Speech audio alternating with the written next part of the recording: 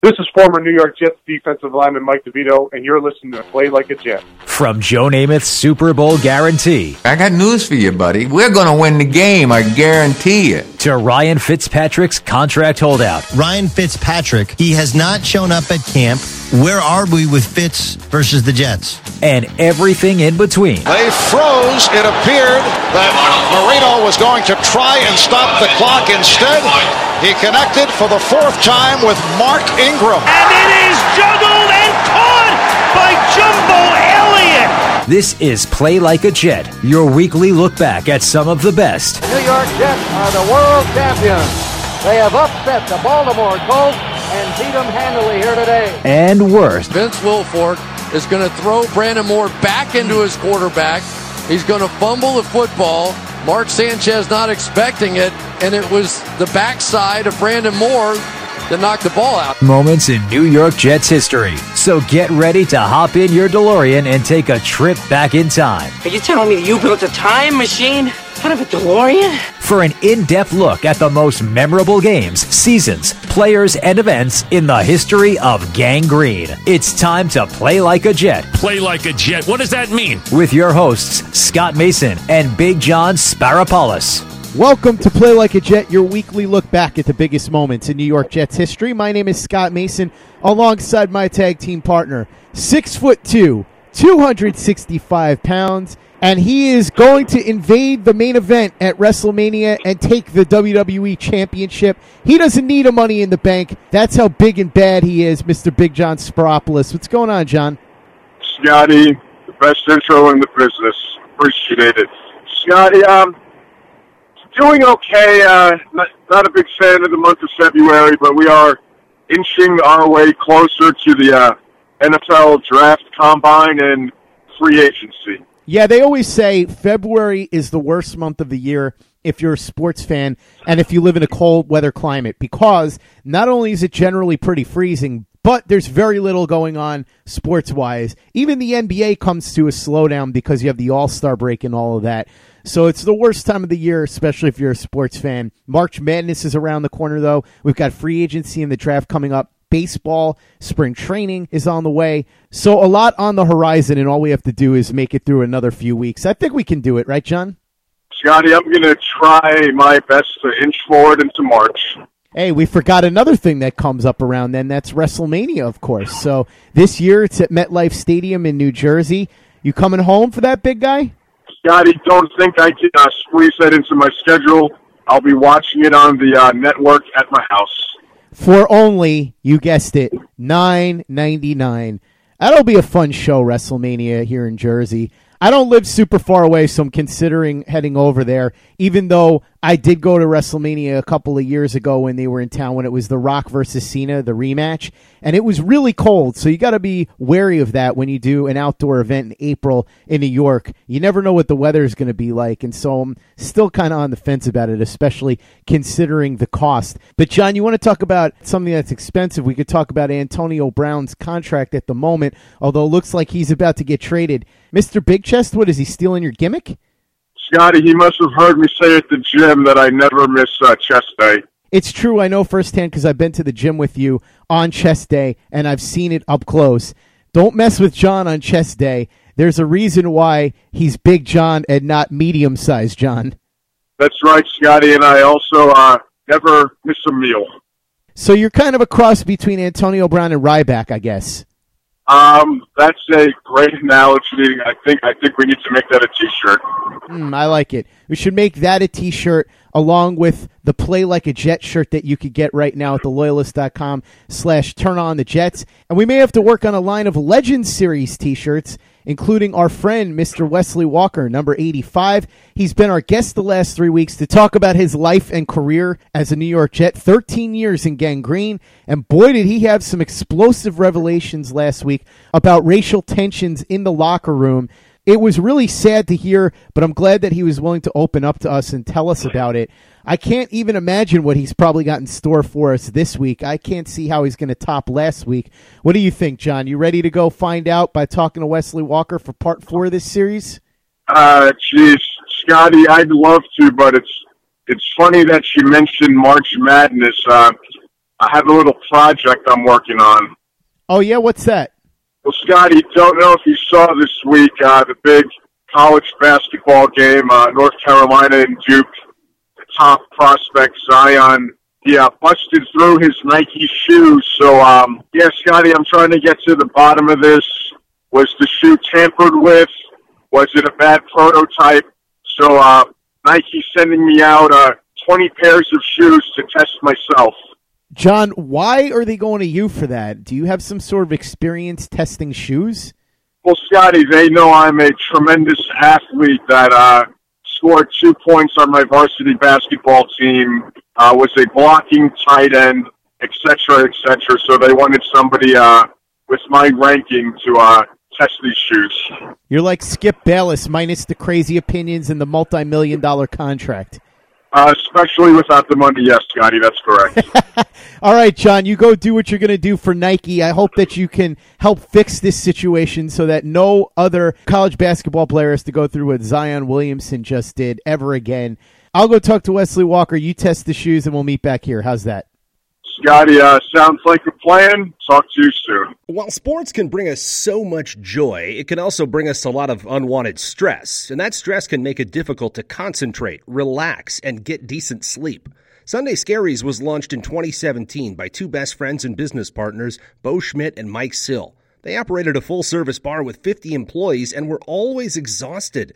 They tried all kinds of products, but they didn't work. Then they started experimenting with CBD. They loved the effects and regained control of their days and nights, but they wanted better CBD products. So what they did for themselves was specially formulate CBD gummies with vitamins D3 and B12 that were super consumable, easy to take on the go, and effective.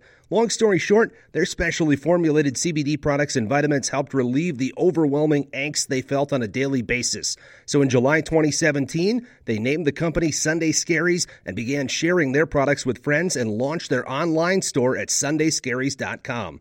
With tens of thousands of customers, monthly subscribers, and a 100% money-back guarantee, Sunday Scaries has always been on a mission to transform a worrisome nation into a chill one. And right now, we have a bonus for you. Get 25% off all products at sundayscaries.com when you use the code OVERTIME. Again, 25% off all products at sundayscaries.com when you use the code OVERTIME. This is the Overtime Podcast Network. Wesley, after the first 3 weeks of the 1981 season, the team really started to kick things in a high gear. And you had two excellent games, both against the Dolphins and the Oilers. You had 2 touchdowns in each of those 2 games. And in those games is when the sack exchange really started to take hold. Now, 81 was a year where Abdul Salam, Joe Klecko, Mark Gastineau, and Marty Lyons all were huge. But it was Klecko and Gastineau who really were on fire that year. And in fact, this is before sacks were an official stat. But those two guys combined for something like 45 sacks. And every week, it almost became like a competition to see which guy was going to have more sacks. They'd have 3 sacks apiece. They'd be killing quarterbacks every single week.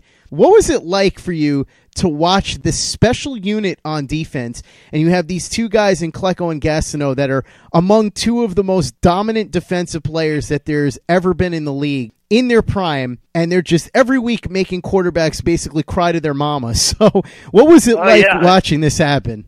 Well, there's nobody better than if you look at it from an all-around sense, than Joe Klecko. And I always say he's my MVP. I mean, he played multiple positions, but he was strong. He had this whole cock thing he would do, and he could dictate. It would be, if I had to relate it to what I would do to people, he could line up and he's dictating what he wanted to do to you, and you didn't even know how to block him.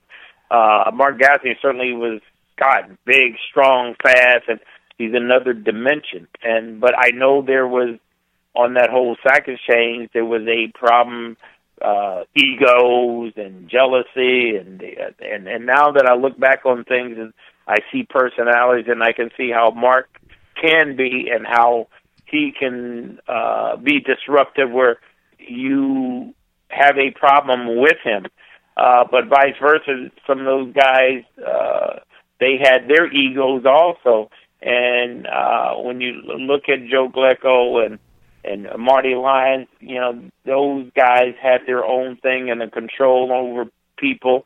And when you didn't gravitate and to do what they wanted you to do, then there was a rift on the team. So Gastineau was just doing his own thing, and that didn't set well with those guys. But as a unit, when you took Marty and Abdul, certainly, and I hope Abdul gets in the Ring of Honor. And Abdul also had a stroke, and I feel for him. He hasn't been in town, and they get together as a sack of chains, and they do these autograph appearances. But a lot of people don't give Abdul credit, who was tying up a lot of those guys to make it easier for Gastineau and Klecko to do their thing. But certainly Mark and Joe were two of the best guys I ever seen defensive-wise, and they all brought something to the table. I mean, there's nobody that can match Mark Gastineau's size and speed. I mean, that guy ran a 4.6 and being 280 and strong, and there was nobody stronger than Joe Klecko, because this guy could. There's no way anybody could take him one-on-one. And you talk to probably the best offensive line, I think Andy Munoz would tell you that. But it was just great to watch all of them do their thing. But certainly Mark Gastineau and Joe Klecko, especially Joe Klecko, they were in a class by themselves. I mentioned the fact that Mark Gastineau and Joe Klecko made guys cry to their mama. I was being literal because there was an offensive lineman on the Colts later on in that season that got dominated so badly by Gastineau that he actually did cry.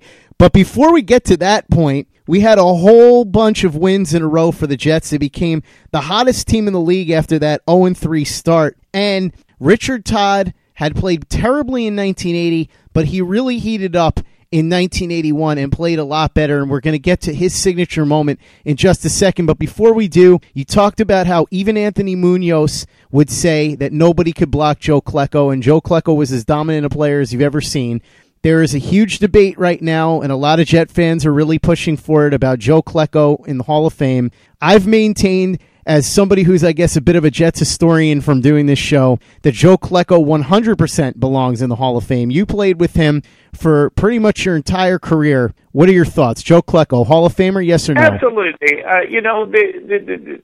We had so many talented athletes, and it's a shame that whether it's not going to a Super Bowl, not getting or not winning, which also puts you over the top, being playoffs multiple times, and we certainly had our share of being in the playoffs. But, it's hard to determine who should be in the Hall of Fame. I always want to know how they make that determination, who makes these decisions or whatever. But if you look at a guy like Joe Klecko, and certainly certain players on our team, that what they actually brought to the table and what their abilities are to really look into it, there's no question that he should be in the Hall of Fame. I don't know the criteria or what it really takes, but people who are making these decisions, they don't even know, and if you go by team, and I'm sure there's a lot of guys on every team that you can pick out, and you look at what they really brought to the table and how they affected their team or what they really did.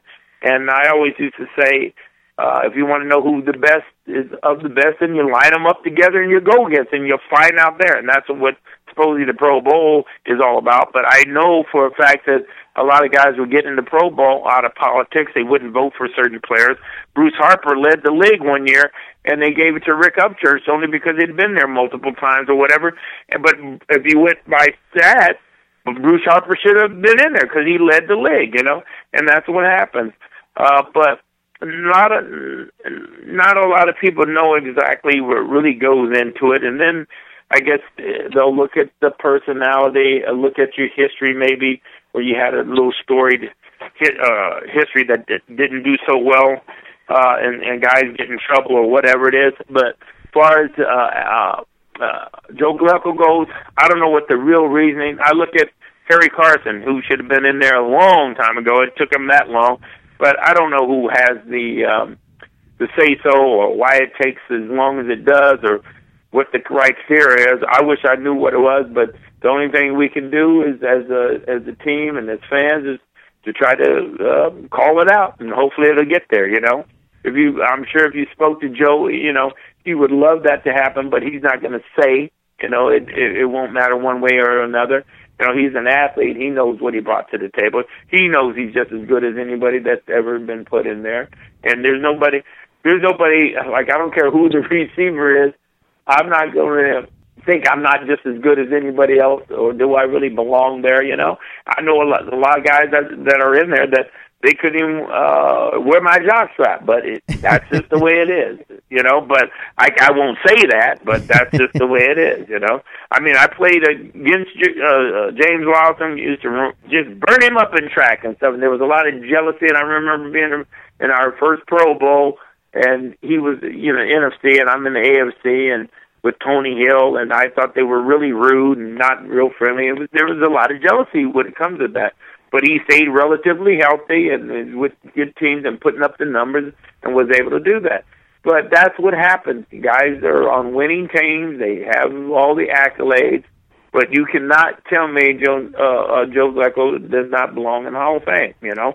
But it's only a title. That's the way I look at things, you know. Just as good as anybody in there. And the amazing thing about it, as your former teammate Jojo Townsell pointed out when he joined me to talk 1986, was Joe Klecko did all of this, and he was pretty much never healthy. The guy was battling injuries his entire career, right?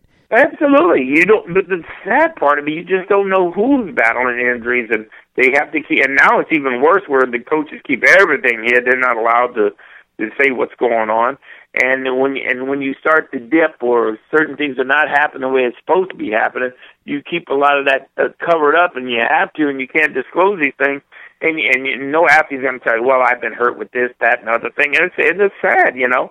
But that's just part of the game also. But that can affect you, you know. And he was a stud, you know. And what I don't like too, though, I remember. There was a lot of jealousy with a lot of players, and I remember Marty saying something about Mark Gastineau, and, you know, there was rumors of, like, steroids, but, you know, back then, everybody was doing steroids back then to be able to compete.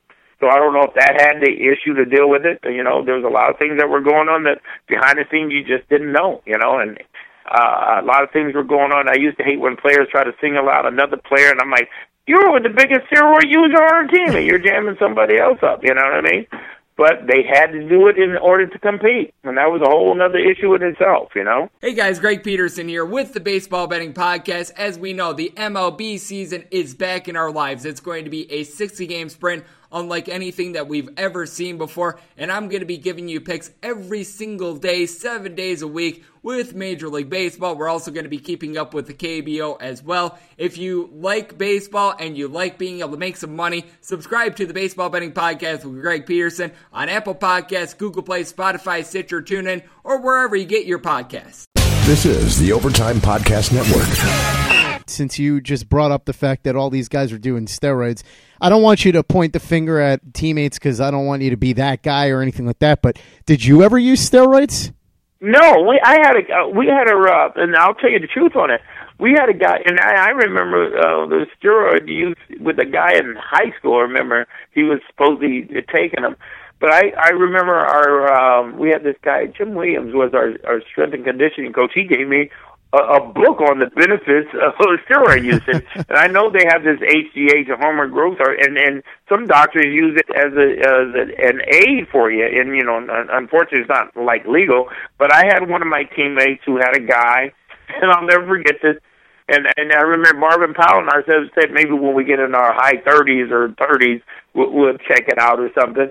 But I'll never forget, and some of my teammates tried to get me to use this stuff, and I remember they had this guy, and I remember I talked to the guy, and he said, yeah, I'll never forget, he said, you take this oral Anavar, and then you do this, I forgot the other, the drug, but you inject it. I'm like, what do you mean you inject it? You give me a shot in like a butt. I'm like, that was enough for me. I don't like needles, man. And I'm like, that was enough for me. And then I'll never forget, the guy got busted for I don't know how many counts of illegal distribution of drugs. But I remember one of my friends on the team, he was a big one there. They were always telling me how you know, for sex and all this other stuff. But he ended up breaking his neck, you know. And so a lot of guys, there was a lot of different side effects. And I think a lot of guys who were getting like these injuries, it could be a hamstring, And some of our guys that were being affected by it, with the injuries, I think that might have been a lot of part of it, you know. But back then, I didn't know enough about it. But I was just scared to give myself a shot with a needle. And that was enough for me, and that's all it wrote for me. And I meant, I'm not doing that. Well, one guy who got a lot of shots with needles, I would imagine, as far as painkillers go, was Richard Todd, because going into your Week 12 matchup against the Miami Dolphins, he had fractured ribs. He was in so much pain that he couldn't even call out signals during practice. There was question whether or not he was going to play. At this point, and I wanted to circle back on this and ask you about it in a second too, Todd had been so maligned by both the fans and the media, and it wasn't helped the fact that he basically assaulted a reporter, Steve Serby, earlier in this season. But in this game, Todd, who didn't practice, is able to go despite the fact that he's in so much pain. He can't really get a whole lot going early on, and Joe Fields, the center, even stepped on his foot and broke it. So now he's got fractured ribs and a broken foot, and he's hobbling all over the place, but he's able to hang in there. And the defense keeps things close, and the Dolphins are winning 15-9 with 3:10 to go. And then all of a sudden, Richard Todd goes to work. He drives you guys all the way down the field, and then with under 20 seconds to go, Todd hadn't been able to turn to his left this whole game because of how much pain there was in his ribs, but he finds the strength somehow just for a nanosecond to turn left and fake guys out, turns back to his right, fires a bullet in between two defenders to Jerome Barkham for the touchdown, and you guys end up winning this one 16-15. Todd is clearly in tremendous pain. The crowd at Shea Stadium is going absolutely bananas. And in fact, as this drive was unfolding, the crowd was getting louder and louder and louder and louder and louder to the point where you couldn't hear yourself think at the time. And you guys win it 16-15 to put you guys in the first place over the Dolphins. Gastineau's going crazy. He's running all over the field. It looks like his celebration lasted a good 10 to 15 minutes. Everyone's hugging each other, celebrating in the crowd. The players are going crazy. And Richard Todd is hobbling off of the field, and as he gets to the tunnel, the entire crowd gives him a standing ovation and chants his name, and he breaks down crying because he was a guy that had taken a lot of abuse really from the fans and from the media, and here he was sucking up all these injuries, being the toughest guy in the field and finding a way to get this done. And I've always felt, and I wanted to know what you think because obviously I'm a fan, but you were there. I've always felt like this was the game where Richard Todd became the guy, the quarterback of the Jets, that he was finally accepted. I know, unfortunately for you, there was actually a bad thing here because you got hurt and you would miss a little bit of time. But to me, that was an incredible game and an incredible moment. Do you have any memories of it? Well, I with me and as a player, I think, you know, you appreciate what's going on at the time and you understand, you know, the plight of what's going on, and fans can be fickle, and they don't know what has gone into that week and maybe what you've gone through. And like I said, with the ribs and having to get shot up and the things you go through, you know, they don't know those particular things and that how much that can affect your play. They're looking just on the outcome, or you didn't do very well. And if they had an idea what a player has to go through and to get to the point and to try to be able to produce, whether it's producing win or lose, maybe they would have a different appreciation of what this guy has to go through, you know, and maybe they wouldn't be so critical of it. But the players know, you know, and in certain situations, we don't even know what a guy has to go through and what they're doing because they don't disclose injuries. They want to keep it quiet. And obviously you don't want somebody going after an injury that they know you have that's going to hit you in that area that's going to make it worth to put you out that may affect the outcome of the game. But you have to give the credit when it's due, but it should be due all the time. And I appreciate it. I know it as a player. You know what players have to go through to get it done. It's very disheartening being hurt yourself where you can't contribute to help a person on the team that's even hurt. But I've always had respect for Richard Todd, and even to this day, sometimes I feel bad because I always make a big deal out of Kenny O'Brien, but I always felt like Kenny O'Brien got a raw deal, and I hate seeing that. And sometimes I have to apologize to Richard Todd that I always give him the credit, but I love playing with Richard Todd. I always had a great deal of respect for him. I always thought he tried to be maybe somebody else and not himself. He had to fill in for Joe Namath. But Richard Todd was a stud, and he had the size. He was good.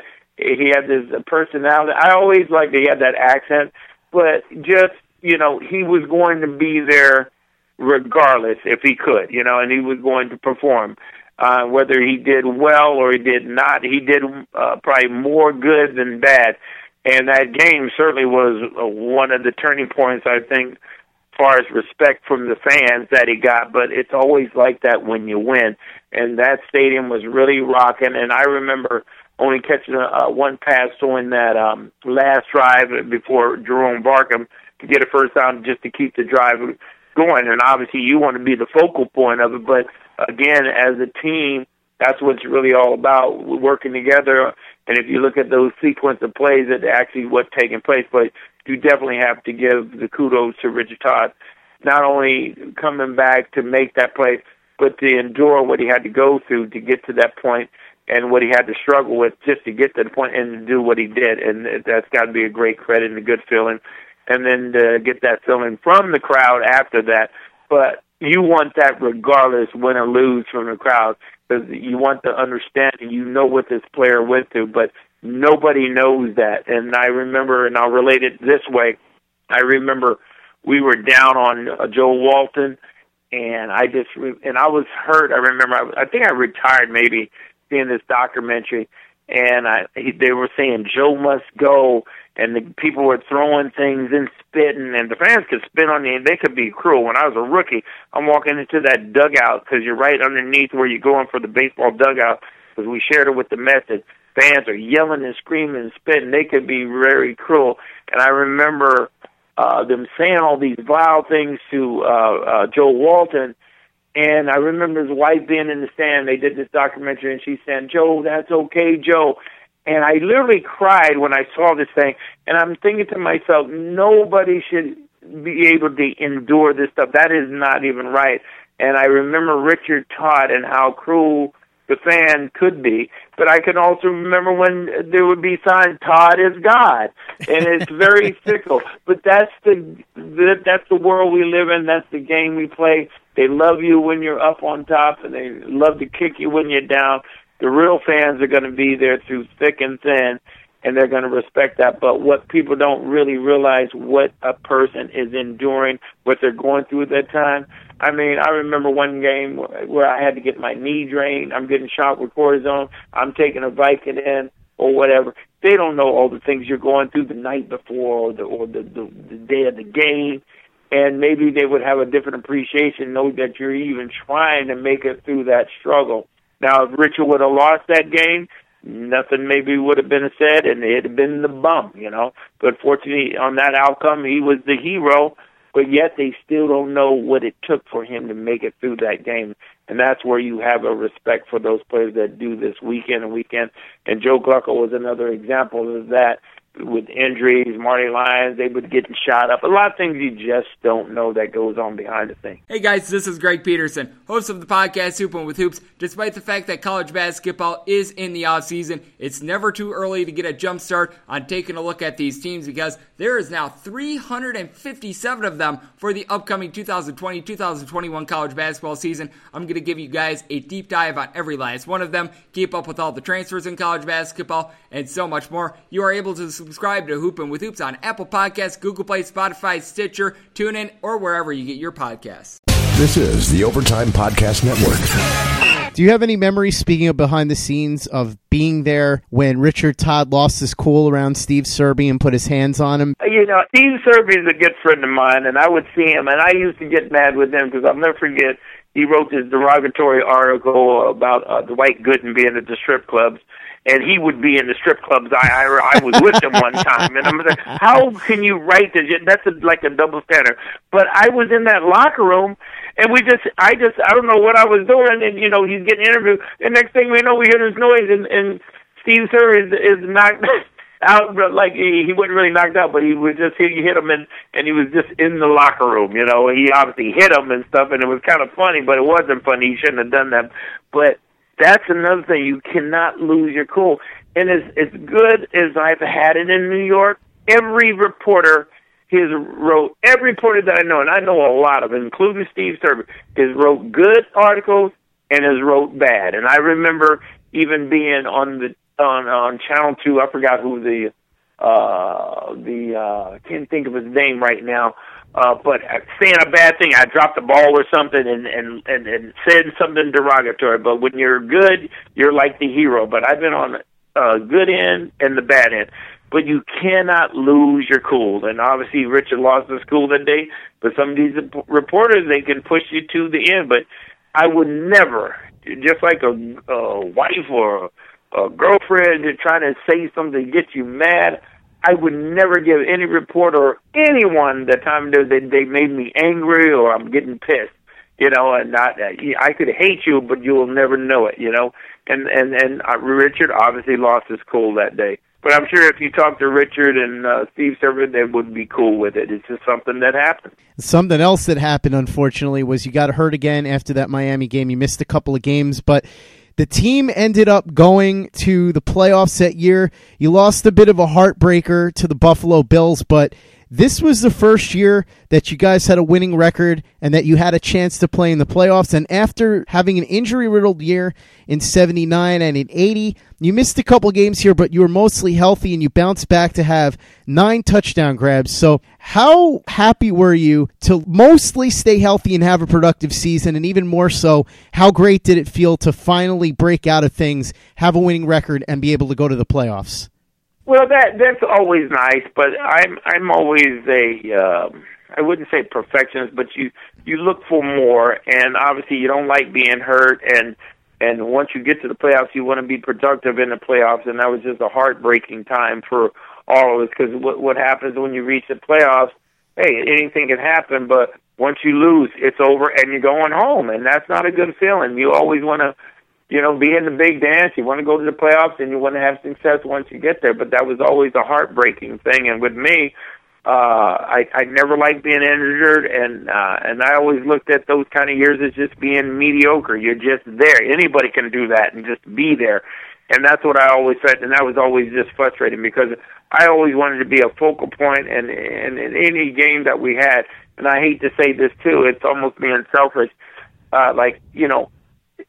If we won and I was really successful and I had something, I was a focal point, I'm happy. And if we lost, I'm freaking really unhappy.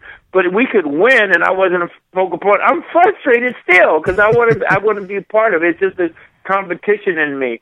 But when I lost and I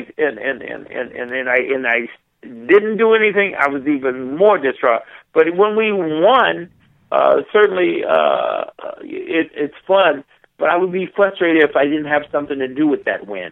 And that's kind of on the selfish side, but I just wanted to be almost, you can't be perfect, but you just wanted to be a big focal point of every game you played in.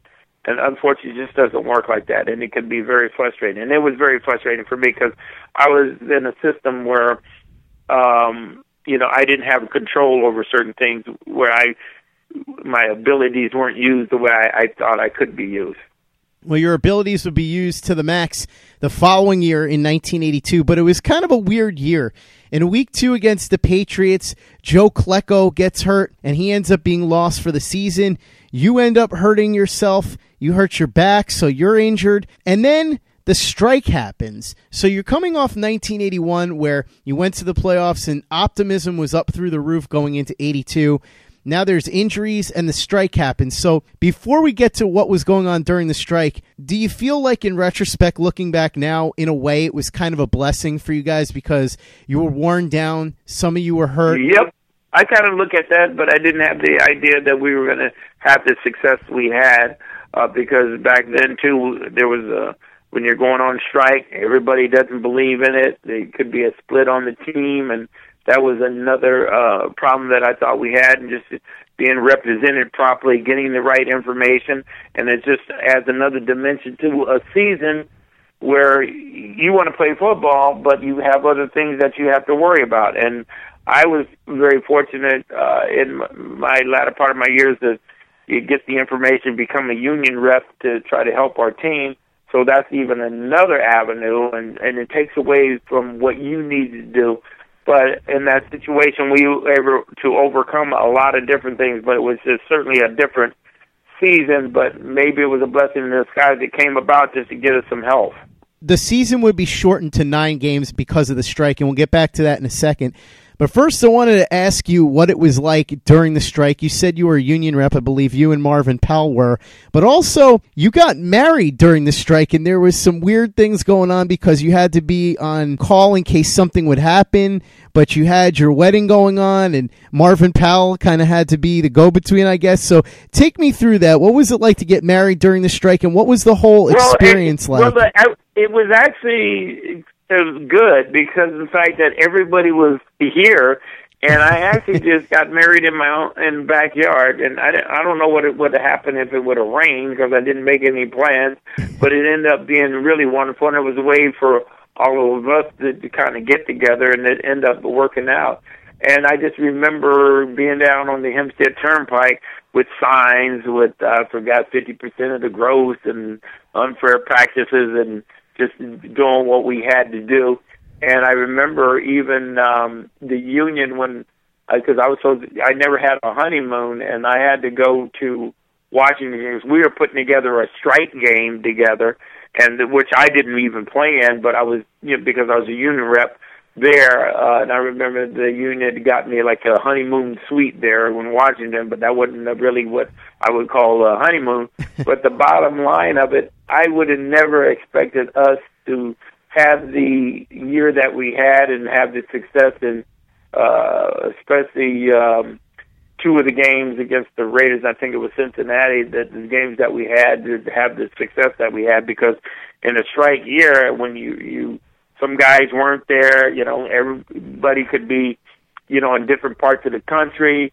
You don't know how you're going to gel together, and we were having these little organized workouts amongst ourselves and everything else, but things just kind of came together. And like I said, it might have been a blessing in disguise for us to get some of us healthy back then, but how we got that really done, that is still a blur to me, and I was still surprised and shocked. And I remember when we made it to the playoffs and the games that we played, we were just in shock how everything worked out. But again, you look at what things could have been, and you just don't know when you're going to get there, the opportunities you have, and you have to take advantage of it. And unfortunately, when we really needed to do it, we didn't do it. This is the Overtime Podcast Network.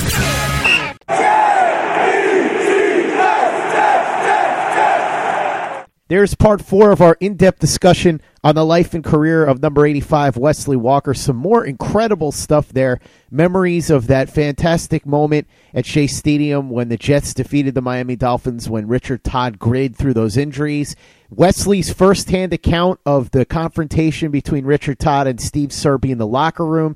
He talked frankly about the fact that he didn't take steroids, not necessarily because he didn't want to cheat, but because he was afraid of needles, which I thought was really fascinating. That's one thing that you don't really hear from athletes. They might say, I didn't want to cheat, or I was afraid to get caught. No, Wesley just didn't want to deal with needles.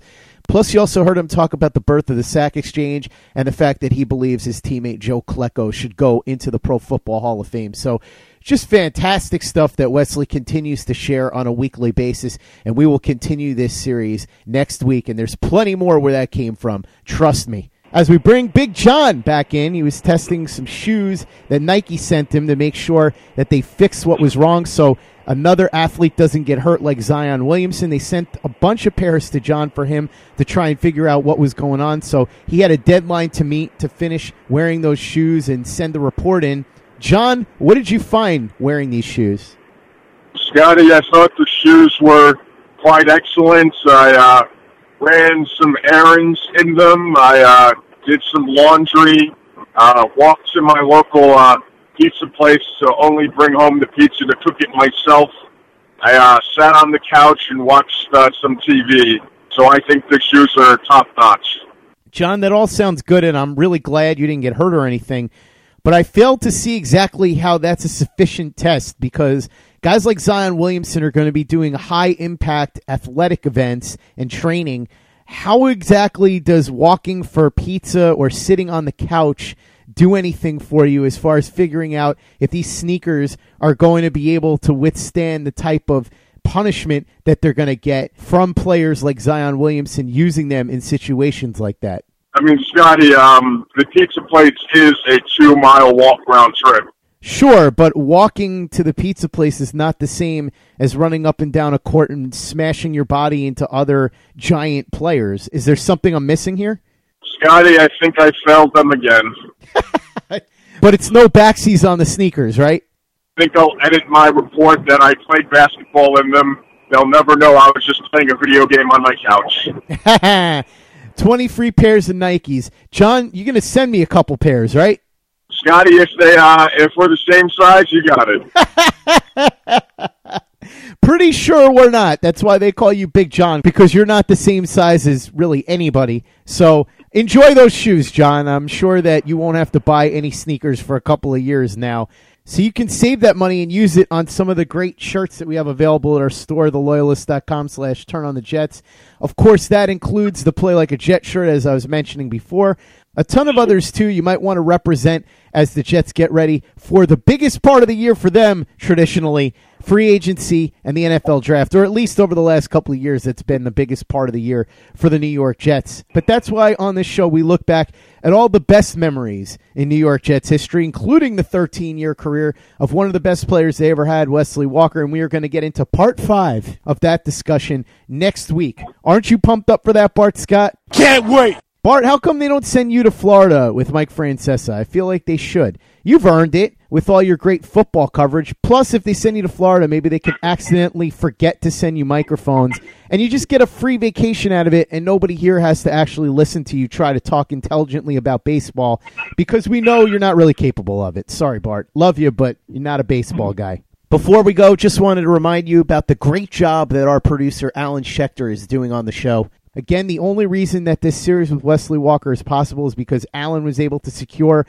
Wesley as a guest and also was a big part of putting together the background research for the interview. He does a fantastic job running EmpireWritesBack.com, involving all things New York sports, which is great for me. It's great for you, since I'm sure if you're listening to this, there's a good chance that you're a big New York sports fan. But it's especially great for people like John, because, John, you're out of market, and this is your way of keeping current with everything that's going on in the New York sports scene, right? Scotty, that's right. Big fan of the website. And Alan, I think I'll send you an autographed pair of one of these shoes. Hopefully I don't send it to Adam Schefter's house again by accident. Alan, you might want to wear about 12 pairs of socks if you're going to fit your foot into Big John's size shoes. It's not an easy task, I promise you that. That's going to do it for us this week. My name is Scott Mason. My tag team partner is Big John Spiropoulos. And John, I believe you know there's only one way that we can end this show. Scotty, pleasure as always. Like Spike Lee said in that Air Jordan commercial all those years ago, it's got to be the shoes. Break it down. 1, 2, 3. And the whole